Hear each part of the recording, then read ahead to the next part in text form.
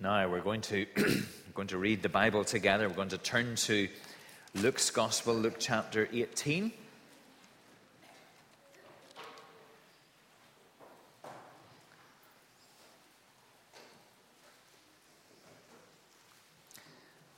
Luke chapter 18. And we're going to read from verse 9 to verse 17.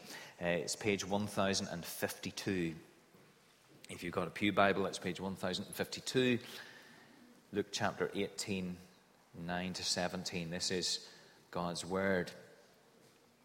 To some who were confident of their own righteousness and looked down upon everybody else, Jesus told this parable. 2 men went up to the temple to pray, one a Pharisee and the other a tax collector.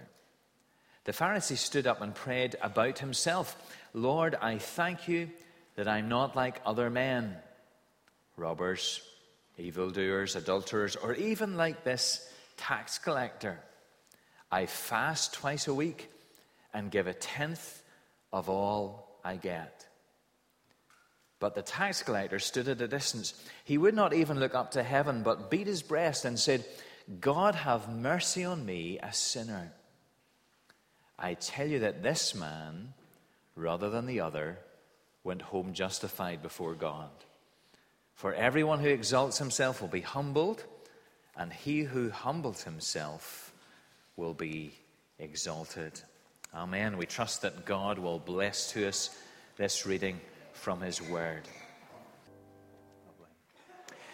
Well, let's take our Bibles and turn together to Luke chapter 18. We're going to think about this parable at page 1052, Luke 18, verses 9 to 14. This is the parable of the Pharisee and the publican, as the Authorized Version used to refer to the tax collector, the Pharisee and the tax collector. I consider this to be one of the most important parables Jesus told, really, really crucial. Deals with the most important question that anybody faces. How is a person made right with God? That's the point at the end of the parable, that the tax collector goes home justified. In other words, in the right with God, saved. And the Pharisee, by contrast, is lost. So what a really crucial issue. All of eternity, you think about it, all of eternity is stretching out before these 2 men, and one of them leaves the temple that day ready to enter it, and the other one not. And one of the scary things about this parable, I think, is that the one who is not ready doesn't really seem to know he's not ready. We're not given any indication that he knows. And Jesus, therefore, tells this story to us to show us how a person can be right with God. We can't really think of an issue that's more important to consider. So this is a parable that's really important, but it's also a parable that's really surprising, because it would certainly have been to those who were listening to Jesus tell it. The thought that a tax collector could be right with God and ready for eternity, and a Pharisee would not be, would just be unthinkable to a first century audience. And again, that's one of the reasons why it's really important, because it it underlines that if we just approach God according to our hunches, according to sort of homespun wisdom, we may well get it wrong. We probably will get it wrong. This was brought home to me very powerfully, I think, whenever I heard, I'm sure 20 years ago, a preacher introduce this parable with a story that I adapted a little and used here 10 years ago. Some of you might remember it, many of you will not, I'm sure. But it really helped me to see the impact with which the first listeners would have heard it. Here's the story. John and Billy went to church one day. As John walked up the aisle, he felt a certain sense of comfort. Church was just so familiar to him. He'd come up through the Sunday school. He'd been involved in all the youth organizations. He knew most of the congregation. And he walked up to his normal seat and he sat down. He bowed his head for a moment or two. He knew that his grandmother did that, and it looked quite holy.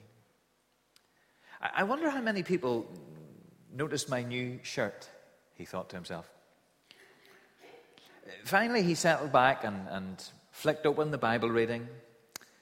And as he did so, he thought to himself, how satisfying it is to know that you're a good Christian. Church wasn't so familiar to Billy, however.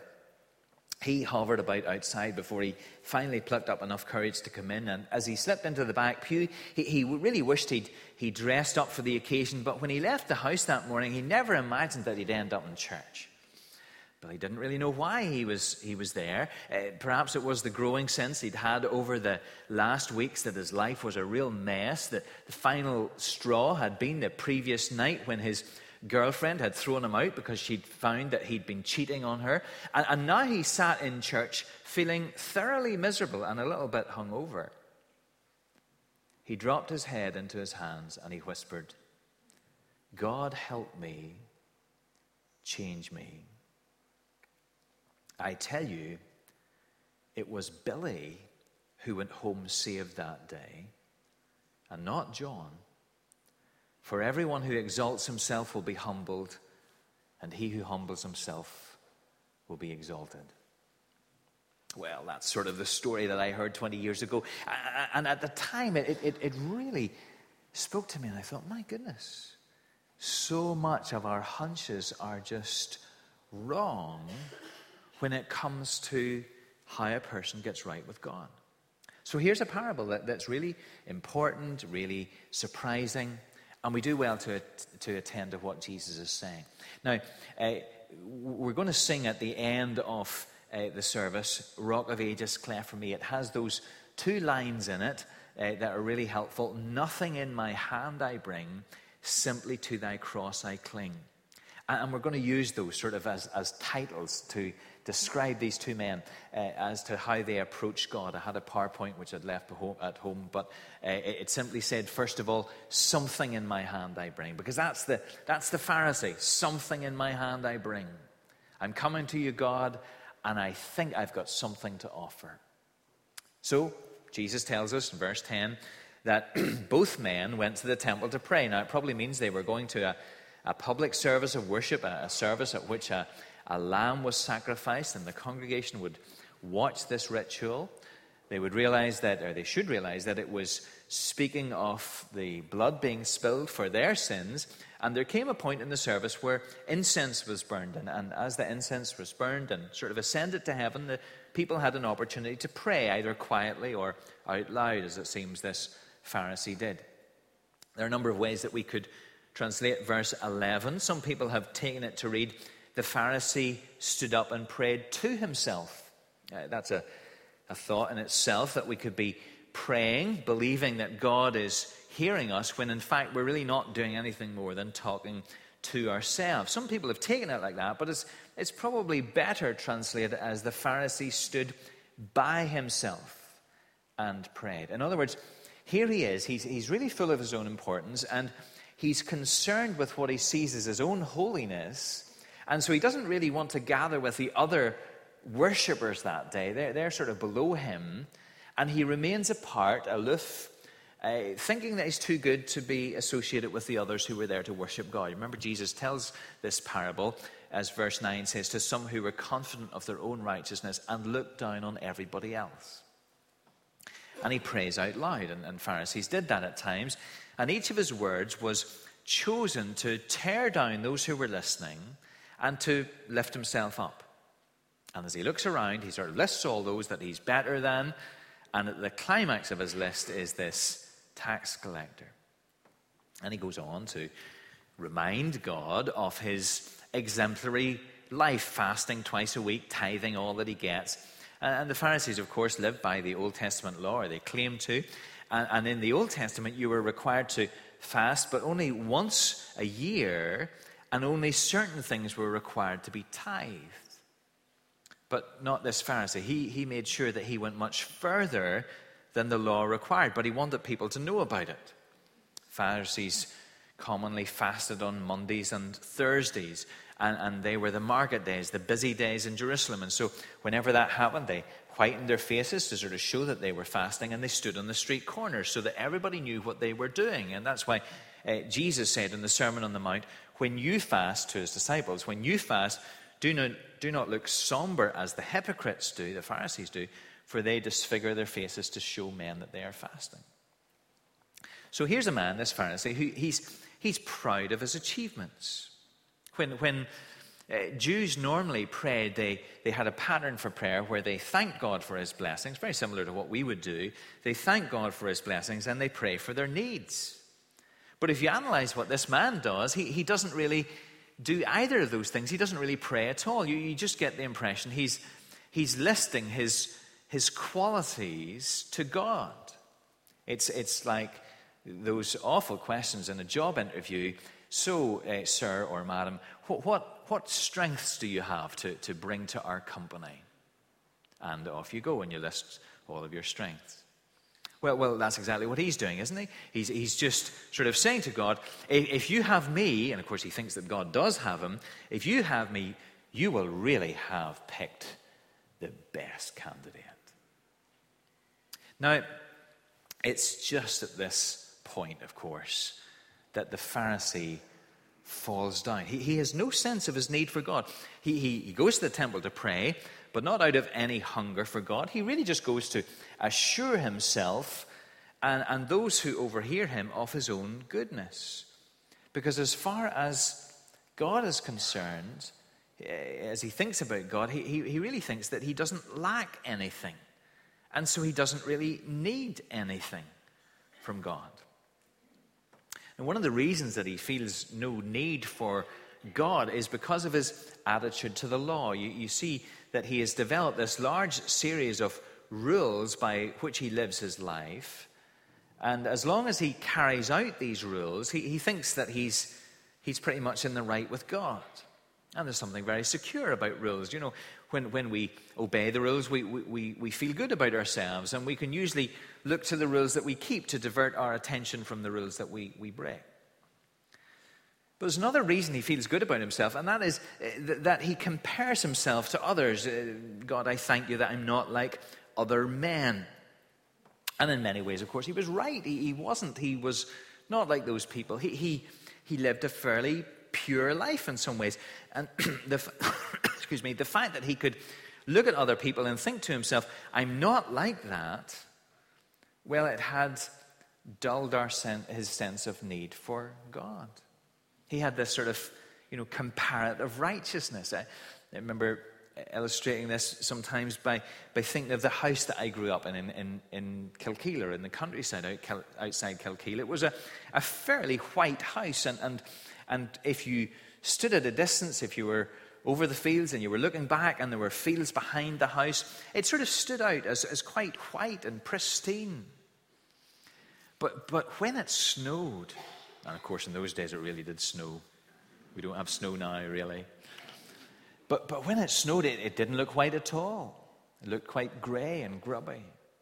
Because the perfect whiteness of the snow had shown it up to be less than perfect itself. And that's exactly what this Pharisee was thinking. He was celebrating his greyness and grubbiness against the whiteness of the perfection of God. And he really didn't know that he needed God's mercy. So he's coming, to change the words of our hymn, he's coming with something in his hand. Something in my hand I bring. His record, his performance, his comparative righteousness. And that caused him, of course, to look down on everybody else because they weren't performing, as he thought, as well as he was. And he was sure that God would reward him for his performance. And as I said at the start, that's one of the really disturbing aspects of this story. I think it's at least questionable whether the Pharisee ever really knew that he was lost. He goes home not justified.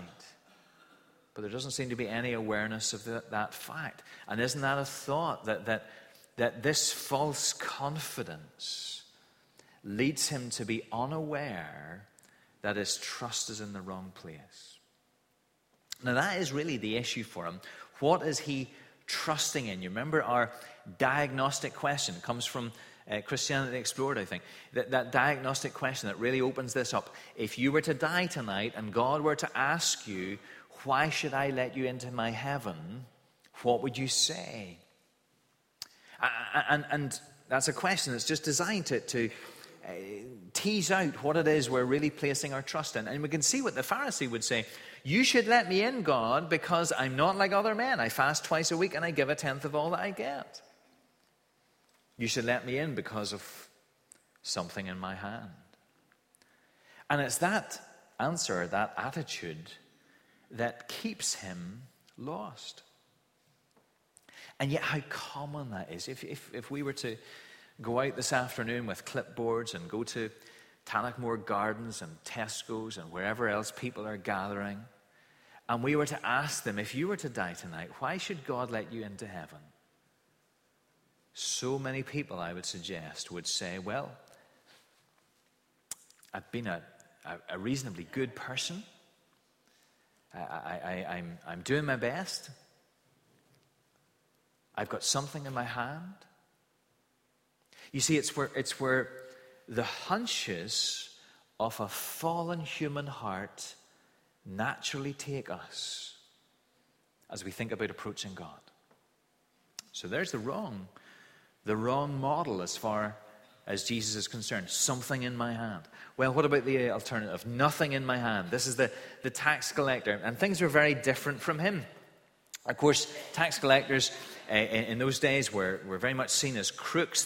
They worked for the Romans. You know how the system worked. They bid to say, well, I will get a certain amount of revenue from this geographical area. And the contract was awarded to the highest tax collector, the highest bid from the tax collector. And they would have employed sub-collectors, and they would have extorted really as much money as they could from that particular area with the authority of the Romans behind them. And whatever above their quote they could get for themselves, that was how they earned their income. And so they had a great motive for dishonesty, and they were genuinely and generally dishonest people. Very well known within the Bible, often linked with notorious sinners and so on. That was the level of society that they sat at. There's not really even an easy sort of equivalent in our society. And yet such a man as this finds himself at the temple praying. And he doesn't gather with the other worshippers, but not because he feels himself above them. Quite the reverse. It feels that he doesn't even see himself as worthy to approach the people of God. If the Pharisee is self-confident, the tax collector is humble. And he stands at a distance, not daring to lift his eyes to God in case God would strike him down perhaps, and he beats his breast, a sign of extreme grief, something that in that culture normally only women did. And so here was a man in great distress that was not concerned about what other people thought of him. And he knew that he had nothing to parade before God, no good deeds that he could say, here God, look at this. He can only cry out and say, God be merciful to me a sinner. In fact, actually what he says perhaps is, God be merciful to me, this sinner. At that moment he felt as if he was the only sinner in all the world, that God was pointing out his sin so clearly that out of all humanity he deserved judgment more than anyone else. And so he comes to that temple that day, comes to God that day, and says, God be merciful to me. Nothing in my hand I bring. Now, one of the things that's sometimes said about this parable is that it doesn't really tell us how someone becomes a Christian. It tells us these principles by which to approach God, but doesn't really tell us how someone gets made right with God. And even if that were a valid criticism, it wouldn't be a particular problem because, of course, not every parable tells us everything. But I do think it actually does at least hint at how a person is justified. Because the tax collector is not just appealing to God's better nature here. He's in the temple. He's at a service, you remember. And he and the other worshippers are watching a lamb be sacrificed for the sins of the people. There's time to pray. And then when he cries out to God for mercy, the words that he says could also be translated like this: God, make an atonement for me. So you think of the picture. He's standing at a distance. He's looking at the altar. The sacrifice for sin is on it. And he's saying to God, God, I'm watching this lamb be slain. I'm watching this blood be spilt for sin. And I just know my sin. And Lord, make that pay for me. Make your sacrifice pay for me. Let me be atoned for. Make me right with you. So you see, the Pharisee trusted his own righteousness. He felt no need of God. He left the temple condemned. The tax collector came seeking God. He looked to the sacrifice. He threw himself in God's mercy. He asked for his sin to be paid for. And he left the temple accepted by God. You see how the order is reversed. In verse 10, it's the Pharisee who's introduced first. And now at the end of the story, it's the tax collector who is spoken of first. God reverses the commonly accepted order of these two men. It's his verdict, of course, that matters. Isn't it amazing to think that as Jesus tells this story of the man looking to the sacrifice and pleading for mercy, that Jesus knew that he was the sacrifice? He was the Lamb of God who would take away the sins of the world. He would soon lay down his life. His blood would soon be spilled. He would be the one to whom people would look and cry, God, be merciful to me, a sinner. Lord, I'm coming to you without anything to plead. I'm coming only with my sin. I've nothing in my hand. I meant to read it, but we forgot to read it. The story goes on in Luke's Gospel, tells of the parents bringing their children to Jesus, and the disciples rebuke them. And Jesus says, let the little children come to me, and do not hinder them, for the kingdom of God belongs to such as these. I tell you the truth, anyone who will not enter the kingdom of God, receive the kingdom of God like a little child, will never enter it. Those two stories are put side by side for a reason. They speak to one another. What qualities is Jesus drawing attention to here in the children? It's not their innocence, because the tax collector was not innocent. He'd been a bad man. It's the fact that these children have nothing of their own to bring. Children come empty and asking, isn't that right? They come empty and asking, whether by words or by cries. And this is the tax collector. I've got nothing. Have mercy on me. Nothing in my hand I bring. So Jesus tells this parable, so important. How should we come to God?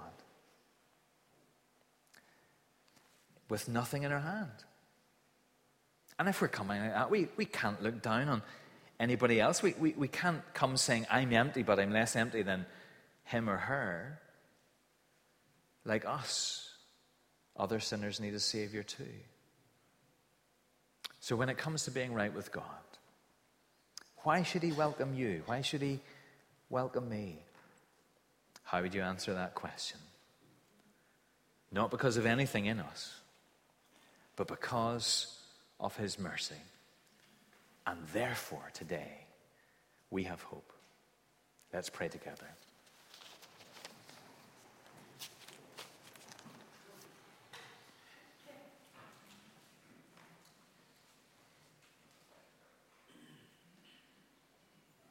Lord, we've got to confess that sometimes we go with our hunches rather than your word. We think that you are more predisposed towards people whose performance is impressive. And yet the reality is all of us are empty and all of us need a Savior.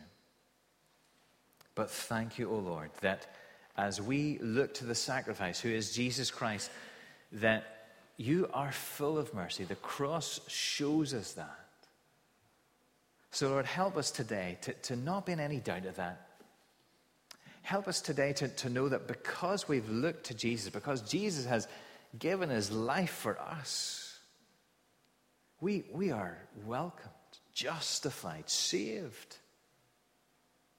And if Lord, if some of us are not yet, help us to see that what we're holding on to, what's in our hands, is useless. But that empty-handed, we may come to you. Hear us, Lord, we pray, for we ask in Jesus' name.